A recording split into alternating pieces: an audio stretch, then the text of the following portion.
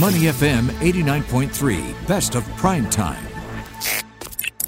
Thanks for joining us on Prime Time. I'm Bharati Jagdish. Now, across the globe, chief financial officers and their finance functions have been dealing with the question of sustainability for some time now. However, while the costs and regulatory burdens associated with addressing sustainability issues have been quite evident, the benefits of doing so have until recently been less quantifiable, many would say. Now, that has changed significantly, though, in the past few years, and especially in the wake of the COVID-19 pandemic. All of this as public awareness of the world's environmental, social, and governance challenges has grown. I mean, think about it.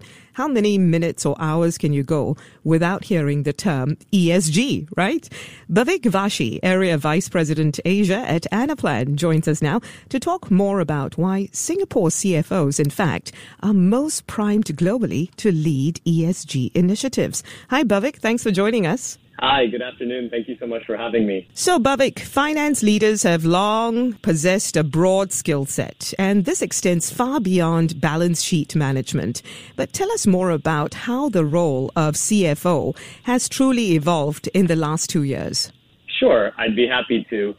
I think the CFO role is going through a bit of a transformation at the moment, and I think it's driven primarily by the fact that the way business is conducted is changing fundamentally. I think if we've learned anything over the last 2 years, it's really that there's a lot of volatility, a lot of unpredictability overall in the business environment right now, and things are changing faster than ever. And so what we're seeing is that businesses are shifting their focus away from trying to predict the future and rather focusing much more on being agile. And when you think about being agile, it's really about bringing lots of different people together to make decisions very often. And you think about the CFO role, they're in the perfect situation to be facilitators of that process, of the process of making decisions, changing the plans, changing the strategies, and then obviously measuring how effective those decisions are. So we're really seeing a shift in terms of the chief financial officer in that way, more of a facilitator of decision-making rather than a controller of the financial position of the company. Right. So in other words, evolving from keeper of the budget to a true strategic business partner. Right. Exactly. You mentioned something interesting that, we have to stop predicting the future or trying to predict the future and instead be agile. Doesn't agility, though, also require a little bit of an anticipatory approach to the future? Yeah, absolutely. I think, when I think about predicting versus being agile, you're right. There's something in between, which I think is kind of planning. I think planning for 3 months out, 6 months out, and even a year out is still something that every company must do, even if the plans that are created as a result of the planning process end up going out the window because of a black swan event like COVID or because of a new war or a new trade agreement or something like that. And so that process of planning is still very important. I think it's the time horizons against which you plan, which are changing significantly. They're becoming shorter. And you're doing it more often. So that process is much more iterative. It's happening, rather than once a year, it's happening quarterly, monthly, and in many businesses, it's really weekly and daily. Now, you guys did some research with Deloitte, and according to your findings, Singapore CFOs, in fact, are the most primed to take the reins of their organization's sustainability and ESG initiatives in general. Explain this to us, because I'm seeing a lot of organizations merely hiring or appointing chief sustainability officers and leaving it all to them. How should CFOs be getting involved here? Yeah, I think the role of the CFO, and it's interesting you say that the point about chief sustainability officers. We have a few customers where we work with where the CFO is also the chief sustainability officer. So I think it's very interesting how those roles are being combined. But to answer your question, I think the CFOs are in a position where the ESG is a critical measurement of success for companies now. And because of that, CFOs are at the heart of it, because ESG issues fundamentally create a series of new business risks and opportunities that CFOs, as custodians of the financial position of a company, they need to grapple with it.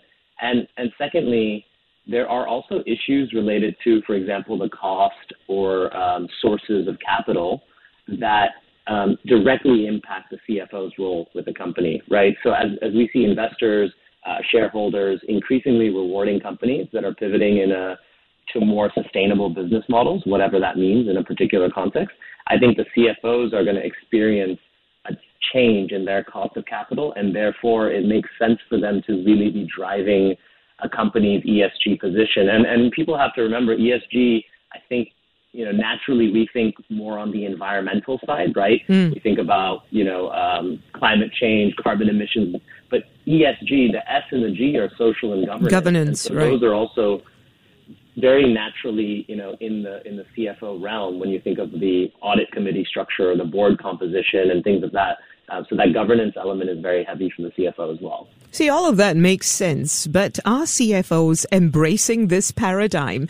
Some studies show that they tend to undervalue their role in ESG efforts. What have you found? Yeah, that is true. And I think our research found that as well. If you think about the research that we published with Deloitte, for example, we did see that CFOs in many ways are undervaluing the impact that they have. And that's very interesting. And I think that they probably, need to change and realize that they are going to be owning it.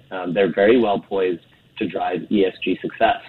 And if you think about really kind of why that is, again, sustainability is a mega trend that's changing the way we think about business, and it's creating new opportunities and new jobs.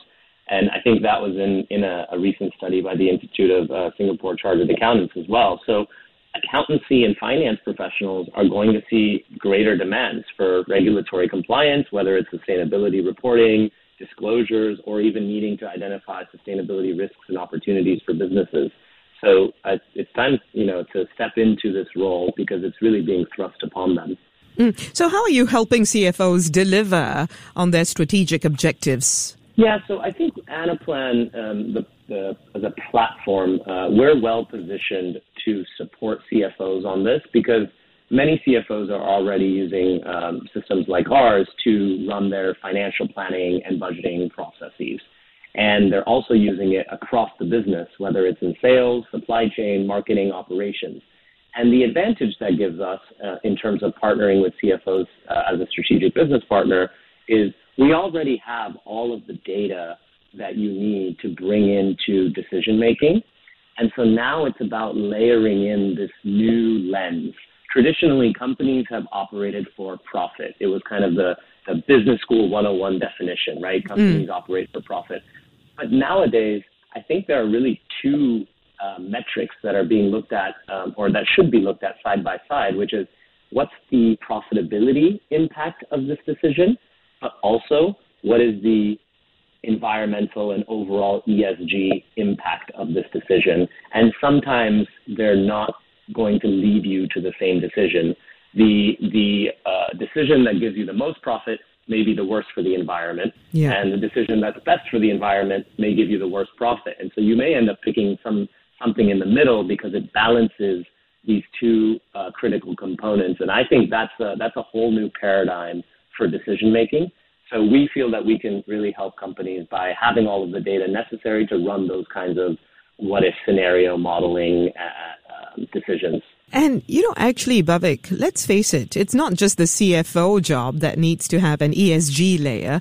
All jobs should at this point, right? Whether you are the CTO or the CIO or the CFO, you need to have knowledge and skills that are ESG based. You're 100% right. I mean, for any senior leader, or really what we say, any decision maker in your company is now going to have to get educated on ESG. And it's very new. There are a lot of topics in here. You think about energy efficiency, waste management, when you think about environmental. On the social side, there are things that traditionally people said, well, that's HR's job. Now it's everybody's job to make sure that there's diversity and inclusion and equity amongst employees, right? And so there's a lot of education and enablement that needs to happen for modern business leaders as well. It's almost, part of the core curriculum now that if you want to be a leader at a company, regardless of which department you work in, you're going to need to know how to layer in ESG as a guiding principle for the decisions you make. In this regard, Bhavik, much has been said recently about Singapore needing to compete more fiercely to attract the best global talent to its shores, and this includes C-suite personnel. But the question is, what about Singaporean talent? While we have introduced, for example, the Overseas Networks and Expertise Pass and other initiatives to attract top talent, right, we have to remember in Singapore, we have a world-class education system, right? Don't we have local talent that can be groomed in this space? Your thoughts on this? Certainly. I mean, I'm constantly impressed with the caliber, the quality, the quantity, and the caliber of talent in Singapore. And I think you hit it right on the nail, which is it really comes back to education and preparation. So the more that we can start to imbibe some of these concepts, environmental, social, and governance related, into the education system, both, when you think about primary, secondary, but realistically more at the university level, when people really start to specialize and start to understand, what they want to do in their lives, those individuals, that talent will now have a competitive advantage going forward as they join companies that are also looking to align their strategies in a more, ESG-friendly way. And I think that's where talent from Singapore can be differentiated, especially if you think about the population of Singapore. It is easier to have some of these new programs to pivot the curriculum slightly and to be able to make a much faster impact for the next graduating class. So I think it's a huge opportunity for Singapore and one that I truly hope it's able to take advantage of. And of course, while we do that, we're also looking for the best global talent, as all countries do. So how can Singapore attract these, in your view, and ensure that there is also skills and knowledge transfer to locals in the medium to long term? Yeah, well, I think, first of all, I have to say, I think Singapore does a fantastic job already. It's an absolutely wonderful place to live. As somebody who had the opportunity to migrate to Singapore and become a permanent resident here, and now call this my home, it was a seamless transition coming from, the States in my example. And I know many other foreign individuals who have come to Singapore to work and then adopted it as its home. And now we become kind of more permanent fixtures in the local economy as well. So I think, in many ways, Singapore is already a leader in attracting global talent, if I'm being honest. And I do think that if you think about some of the geopolitical things happening in the Asia region overall, it's a great opportunity to continue to strengthen the leadership position, because there will be a lot of foreign talent that's moving around even within the Asia Pacific region. And I see no reason why Singapore can't become the preeminent place for any global talent to come and kind of contribute not only to Singapore, but to the overall global economy based out of Singapore in a very meaningful way. And of course, develop both global and local talent as well. Thank you very much for that, Bhavik. Bhavik Vashi, Area Vice President Asia at Anaplan. Thanks for joining us on Primetime. You have a great day ahead. To listen to more great interviews, download our podcasts at moneyfm893.sg or download our audio app. That's AWEDIO. Available on Google Play or the App Store.